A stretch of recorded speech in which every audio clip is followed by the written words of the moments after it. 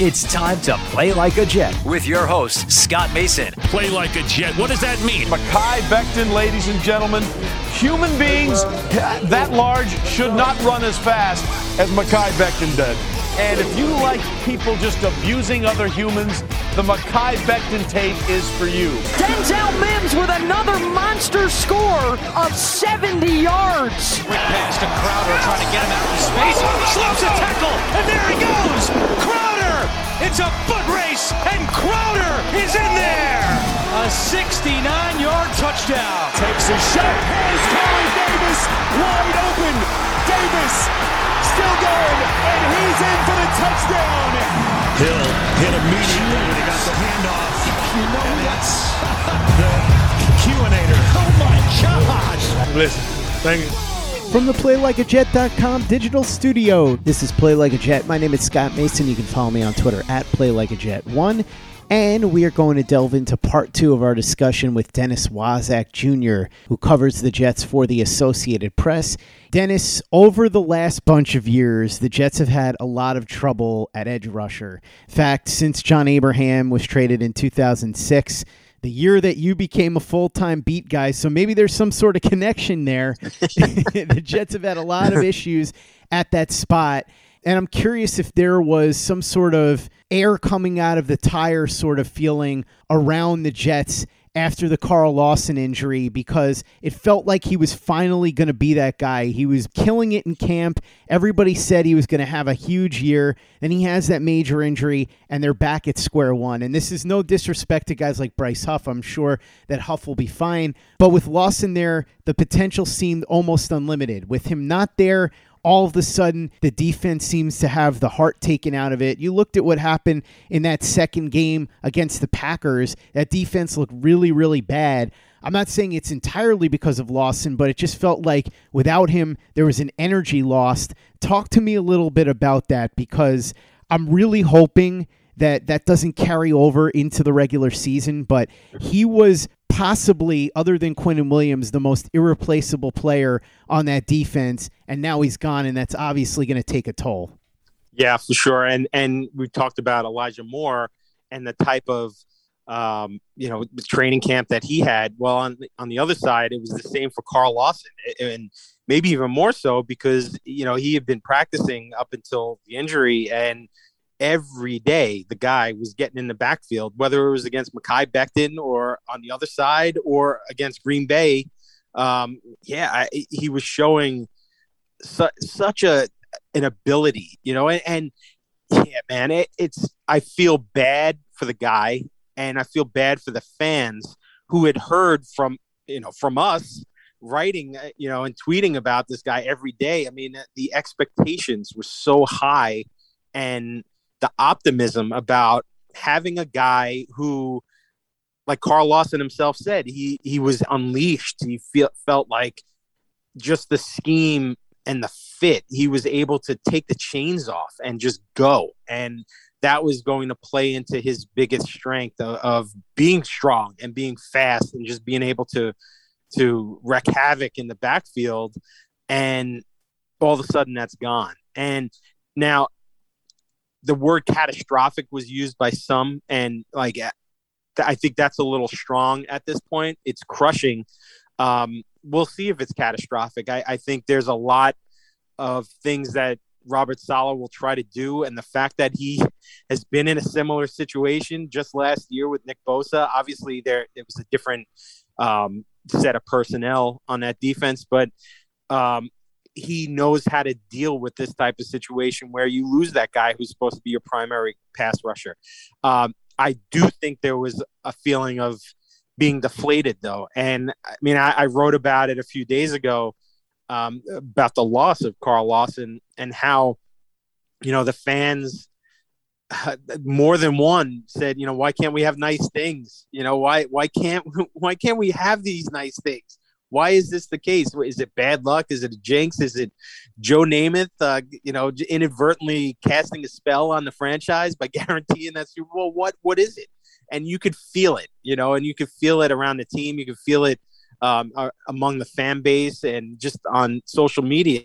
And you feel for everyone who has invested time and emotion into this team because that finally you thought, like, here's a guy that's going to make the defense run in a way that we've been hoping for years. And like you mentioned, Bryce Huff, like I think he'll be fine. I think he'll be able to help, but I don't know that he's going to be the game wrecker up front that Carl Lawson was supposed to be and was showing himself to be. And it's a crushing loss. There's no doubt about it. And now they have to kind of revamp things. And I think that does play into the rest of the defense. Like I was talking earlier about the secondary. And I think even though Jeff Ulbrich and Robert Saleh kind of dismissed the fact that, hey, they can help, that up front can help the back end. Well, I think now you're losing a big piece of that ability to help the back end of the defense because you don't have that pass rusher. And when you think about what Carl Lawson was going to do and just kind of, offenses were going to have to game plan for him. And that was going to open things up for Quinnen and John Franklin Myers and Foley and Sheldon Rankins. And, now you kind of have to tweak that a little bit. So yeah, there is some deflated feelings for sure, but that now the other guys have to step up, and you hate to hear that because that's how it's been for years. And, it's just tough. And you almost wish that, if he was hurt, that it was something, okay, he'll be back by the bye week, like Jared Davis getting hurt and just saying that at least there was some hope that there would be some presence, but now you're looking at Carl Lawson not until a year from now, and that stinks. How much does this change your expectation for what to expect from the defense this year? Because I thought Lawson was such a key piece because of the fact that there were so many questions at cornerback. You've got Bryce Hall, who's probably the best one they have, but even he is still kind of getting acclimated to the NFL because he only had a handful of starts last year, 5th-round pick out of the University of Virginia. Then you had a bunch of rookies, bless Austin. The defensive line is obviously going to be huge here, and we know that it's the strongest unit on the team.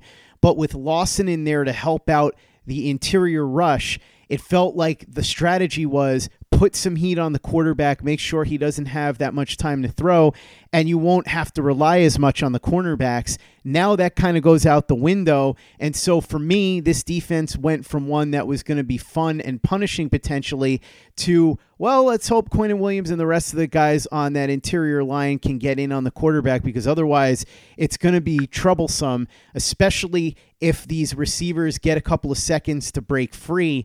Before, I was thinking this team might have a shot at being an above-average defense. Now, I think that it's probably more likely that they don't get to that benchmark. Do you think it's that drastic of a difference without Carl Lawson here? Yeah, I tend to agree with you just from a realistic standpoint, because just everything that you mentioned that he was going to be able to do for the defense, and you take that away and you have to tweak things, and you're going to be tweaking things with players who are not on the level of Carl Lawson. And there's a reason they gave him all that money. And I mean, just for him to be able to show during this preseason and during camp that he's everything that they were expecting him to be as far as a physical presence and a pass rushing presence. I mean, that again, it's a deflating thing for the team, but I just don't know that they'll be able to replace him with one person. I think there's going to probably be a rotation where you're going to have guys coming in and out and giving it a shot, and that's what you didn't want. You wanted to know that you're going to have Carl Lawson just rushing the passer and messing things up back there. And now, like you're talking about, well, Ronald Blair and Jabari Zuniga, who hasn't, done much since he was drafted last year. And, John Franklin Myers is solid, and Bryce Huff, has some promise, and Hamilcar Rashid also, but they're not Carl Lawson, So I think you do have to kind of see, and there's going to be a kind of testing out period too, just to see, can one of these guys step up? And I think there'll be matchup it'll depend on matchups with who's going where and how they're using it. So, yeah, I mean, that changes a lot of things. And like you said, if a wide receiver gets free down on, now all of a sudden you got to rely on the secondary, which is suspect. And it's just, yeah, it changes a lot. I think it really does. I don't like using the word catastrophic, because that we'll see how that plays out. It's potentially catastrophic, and it's because of of the talent and the skill that Carl Lawson has. And it's going to be tough for them to overcome that and to reach all those benchmarks that they wanted to kind of have. And so we'll see. Maybe somebody surprises. Maybe Bryce Huff all of a sudden, boom, he's even better than they thought. But it'll be tough to replicate what you thought you were going to get from Carl Lawson. Play like a Jet. Play like a Jet. Dennis, the defense is a unit that I don't have particularly high expectations for now because of everything we just talked about. But I do have expectations for the offense. And not that I have expectations that are crazy. I don't expect them to be a top 10 offense. But if they could be a top 15 to 20 offense, and Zach Wilson, Elijah Moore can show you something, and the offensive line can start to gel, and more importantly, if the end of the season comes and you're sitting there saying, boy, I really enjoyed watching Jets football this year, and Zach Wilson looks like he could be the real deal, that's all I'm looking for. Do you think that's reasonable based on what you've watched at training camp in the preseason, that they could deliver that type of fun football that we really haven't seen much of during the last decade with the Jets? I guess the last time would have been 2015, even though they didn't make the playoffs. They had some really fun performances with Decker and Marshall, and even an emerging Quincy Enunwa at the time. Do you think that that's more or less where the performance level is going to lie? Yeah, because if you look at some of the talent that they have, and I think obviously it all goes through Zach Wilson and how he progresses, but the offensive line and how it comes together this year is going to be key. And you have, at least on that left side, you've got a foundation. You've got Becton at left tackle and Vera Tucker at left guard, and McGovern at center, and Morgan Moses is going to win the right tackle job. He'll be there. And then right guard is still kind of up in the air, but it looks like it's going to be Greg Van Roten. And is he a long-term solution? Probably not. But you have at least guys who you can move forward with and who can kind of gel and have worked with each other. It's too bad that Vera Tucker has been hurt over the past couple of weeks with the pec issue. He's day-to-day. They're hoping that, he'll be back this week practicing. And that's where it all starts. If Zach Wilson has protection and he's able to kind of, have an extra second where guys aren't right in his face as soon as the ball is snapped, it's going to help. And then you have Corey Davis, who, Zach Wilson with Elijah Moore out over the past, week or two, those two have really developed a connection and in preseason games between Zach Wilson and Corey Davis. And you could see the possibilities there and how good Corey Davis can be here, in this offense. And then you have reliable Jamison Crowder, and you throw him in with Elijah Moore. And then Denzel Mims has been kind of a guy who has been a forgotten type guy in this camp, but he's got ability. He can make plays, and he could be a part of this offense. And I think a key here is the running game and what they're going to do with the running game, because that will also help set everything else up. And I think they have a good rotation, and I like Michael Carter a lot. I like what he can give that backfield and just this offense in its entirety, just being able to be elusive and make plays out of the backfield, catch passes. And I think Tevin Coleman still has a lot left. And Ty Johnson has gotten, I think, the majority of the first team snaps in preseason so far through 2 games. And I liked him last year. He has ability. He has a ability to make big plays. And you throw LaMichael Pirine in there. who's kind of a bruising back, and you have a whole combo of things that can happen. So yeah, I think the big knock, as we know, Scott, over the last few years was that Darnold didn't have a lot of talent around him. And I think Zach Wilson will have a lot of talent around him. And we haven't even talked about the tight end spot, and how that's going to play out. And, maybe Tyler Kroft is the guy who emerges from that group. But if Chris Herndon can do something, and I mean, there's guys to throw to. There's guys to make plays with. So, yeah, I think there is some optimism for this offense to be a heck of a lot better than it has been the past 2 years because of all these guys who can make plays and the ability of the quarterback, which will be, helped out by the offensive line, giving him some time.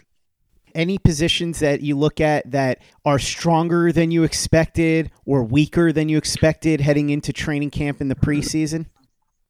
You know what? I think the nickel slot has been one that has impressed me with Javelin Guidry and Michael Carter and Elijah Campbell. All three of those guys have had good moments during camp and the preseason, and I'm not sure how they're going to go at that spot. That's been because when you thought about that spot, you thought of Brian Poole over the last few years being able to, when he was healthy, just kind of lock that down and be that guy, and you wondered who would take that spot. And Javelin Guidry has been solid, and Michael Carter too. He's done it, in college, and he's been able to, he knows what to do in that role. Interesting to see what they do at that spot, and that's been the spot that that's a weakness, but no, I think they have a real competition going there, and it's been fun to see.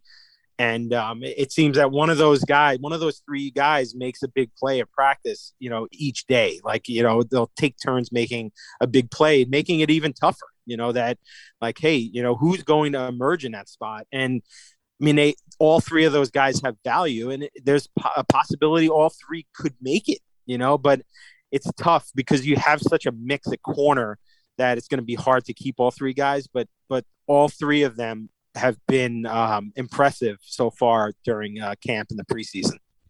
Dennis, with everything being said and all that we've talked about, let's do a little bit of a prediction game here. At the end of the season, where do you see Zach Wilson ending up? You don't have to give me exact numbers, but just a range. Are Jets fans going to be super optimistic about him being the answer at the position? I think after Mark Sanchez's rookie year, there was optimism because of how far the team went. But if you look back at his individual performances, there were a lot of red flags. Sam Darnold had some games where he played really well his rookie year toward the end, but still there was a ton of up and down, and there were still some questions to answer, a lot of them, in fact, going into his second year. Same thing with Geno Smith. He had some really good games, some really good moments, but very up and down and very Sanchez-like when it came to the final tally in the statistics. Do you think Zach Wilson will rise above that? What do you think Robert Saleh is going to show? Are Jets fans going to come out of this convinced that they've got the guy that could be the head coach of this team for a really long time? And ultimately, all told, where do you think they end up record-wise? You don't have to give me an exact number of wins, but general vicinity of where you think they'll end up. Well, I think as far as Saleh, yes, I think he's the guy. I think it's rare that you have all of the communities, so to speak, be on the same page. And by that, I mean the team, the media, the fans, and then the general public. All were very much positive about the hiring of Robert Saleh, and you don't see that often with a coach hiring. There's usually skepticism or people who are not in favor of that, and we've seen that play out over the years with the Jets over the last several hires, and there's been, people who wanted Todd Bowles, didn't want Todd Bowles, didn't want most fans did not want Adam Gase. Obviously, I think you have he's been a unifying force. He's been able to bring all these opinions together, and I think that'll play out in a positive way. I think he's already established that, like we talked earlier, the vibe and the vision. So I think that'll be fine. I think fans will go into, regardless of the record, saying like, you know what, at least we know that we have the coach and the GM to move in the right direction. As far as the quarterback, it's funny, as you were saying all those names, I was thinking, and I've covered all of them, and I've covered them as, here's Mark Sanchez. He's the hope, the next guy to, be the possible Joe Namath, Geno Smith, Sam Darnold, it just on and on and on. And just, there's been so much disappointment. But I think one of the things that I saw, like Mark Sanchez at the very beginning, he struggled, and you saw some things. And if you remember, eventually the red light, green light wristbands, that was a sign that, things aren't going as well as you would want them to be, because he's, making these mistakes, and they have to handle him. Geno Smith, after that first game, you were like, whoa, this is the guy. And man, he could throw the ball, but he just couldn't put it all together. And then obviously, and I think leadership was an issue too with some of the guys. He didn't, especially after the Ike Anapali, incident. That was it, and he couldn't really rebound from that on the field or off as far as being a team leader. And then Sam Darnold, the same thing. Now, I will say this about Sam. Early on, especially in camp, you saw some things from Sam. You were like damn, I haven't seen a young quarterback come in and do these things and make these kind of throws and be this type of quarterback. But then, like you said, there was so much up and down, and then he struggled. Zach Wilson has been a guy who's come in, and there have been up and downs like through training camp, but the way he handles himself on the field, like, you forget that he's a rookie, or not that you forget, you don't notice that he's a rookie when he's on the field. And that is important. And I think you're seeing that play out in the first two preseason games. When he's handling the offense, you're not thinking, oh, he's a rookie and he's making rookie decisions, or there's some like skittishness. No, man, he's confident and he's in command and in control, and all those things you want to see from your quarterback. And I think that is what has kind of set him apart. And I think that will set him apart moving forward. And I think just from a talent standpoint, I think at the end of this year, you'll be like, you know what? We have something good here. We have a guy that we have a future with. And I think that will be the positive that will come from this season, because there will be mistakes. And even Robert Saleh says there will be days where it's like, man, he looks like a rookie. But I think overwhelmingly there will be times where it's just like, yes, that's the guy. That's what we wanted to see. And I think for good reason. I think there's optimism, and I think that will hold through next offseason going into next year. As far as record, I don't know that there is a lot of optimism for wins. I think it's hard to be realistic about them winning more than 6 or 7 games because of all of the stuff we talked about early on with the defense.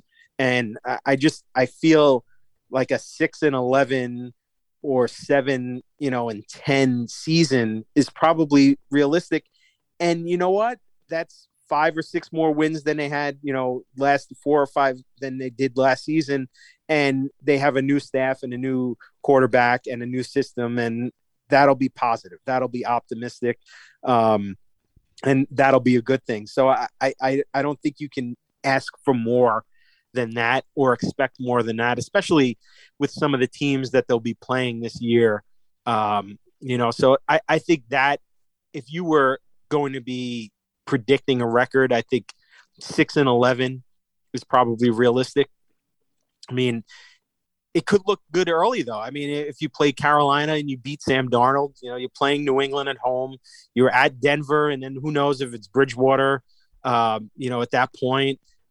Tennessee will be tough. You play in Atlanta, then you have the bye. Like, they could be in pretty decent shape. And if you get a team that gets some confidence and believes, like, well, maybe you can get to 8 wins, at that point. But I mean, the depth is going to be tested all around that roster, all up and down. There's so much youth. There's going to be growing pains. There are going to be moments where you're hoping that these guys perform better and they're just learning. So I think you have to temper expectations. So that's where I'm going. I'm going to say 6-11 is probably what we're looking at this year.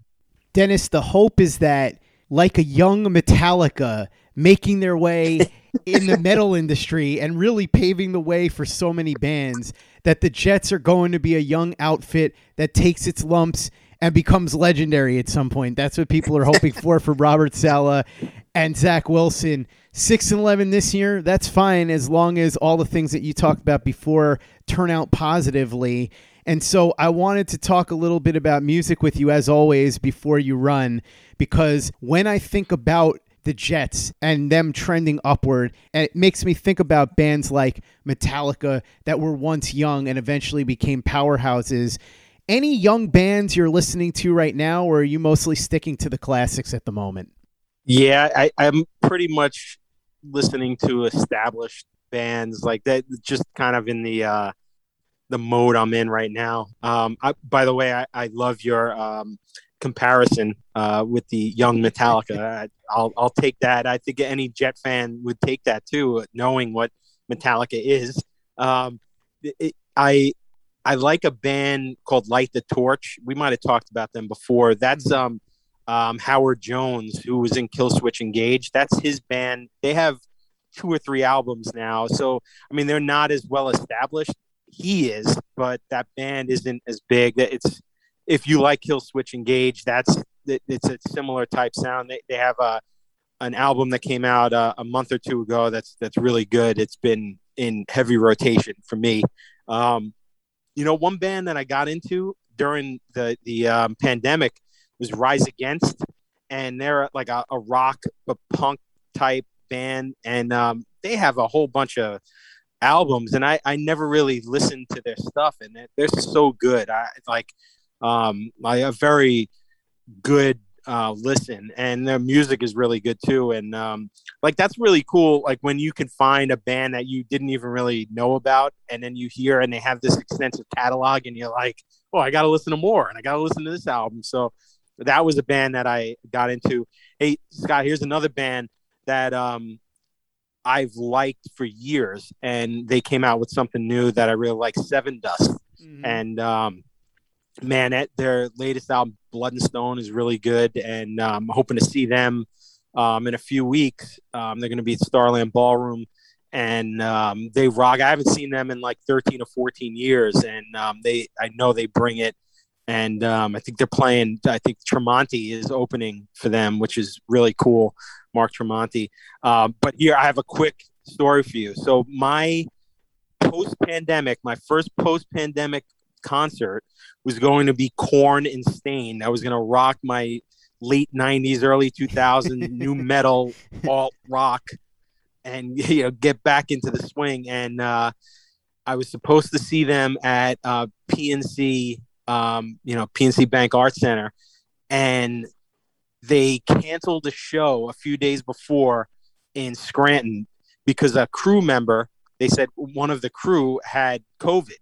Well, it came out 2 days later that Jonathan Davis, the lead singer of Korn, has COVID, and they had to cancel and reschedule a whole bunch of shows. So I missed out on that show last week.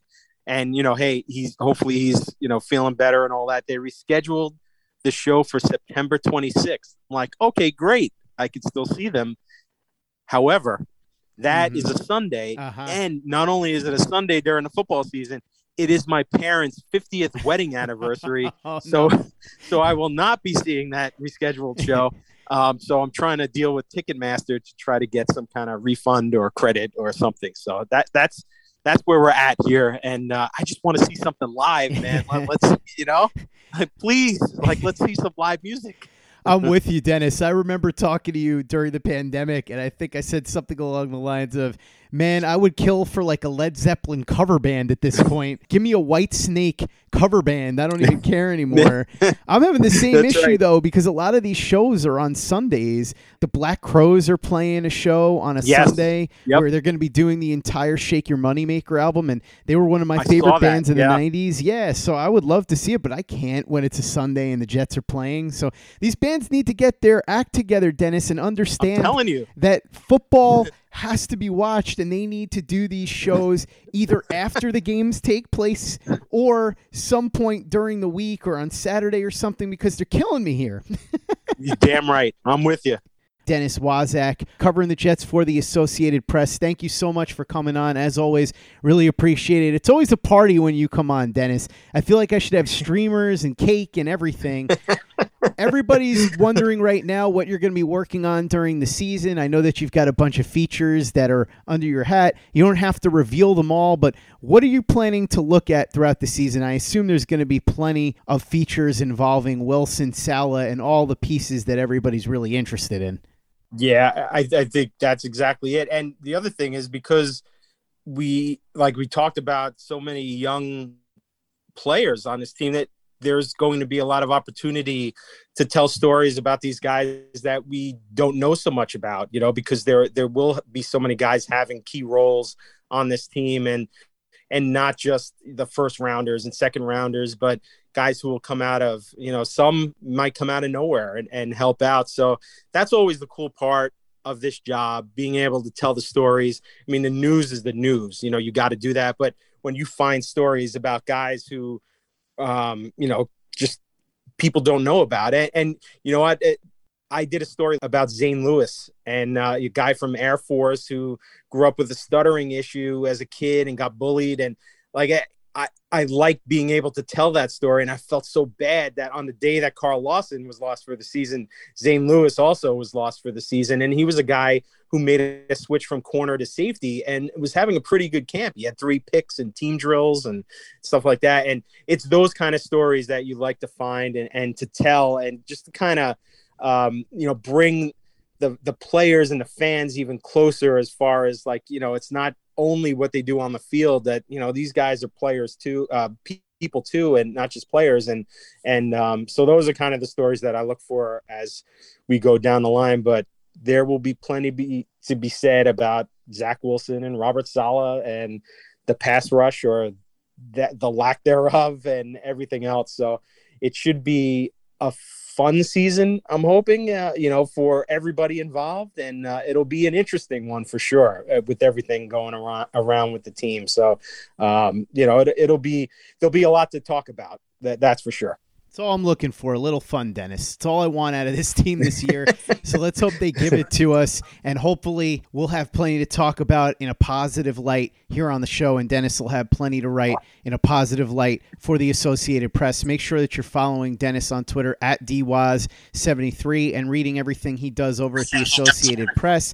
Plus, make sure you check out everything we're doing over at PlayLikeAJet.com and the Play Like a Jet YouTube channel. Lots of brand new videos on a regular basis. So if you haven't subscribed yet, please go ahead and subscribe to the channel and give us a 5-star review for the podcast on iTunes if you haven't done that already. Easy way to help out the show if you like what we're doing. Doesn't take you much time, doesn't cost you any money, but it goes a long way to help us out. So if you could go ahead and do that for us, we'd be quite grateful. And for the latest and greatest in New York Jets podcasts and content, you know where to go. That's Play Like a Jet Digital and PlayLikeAJet.com.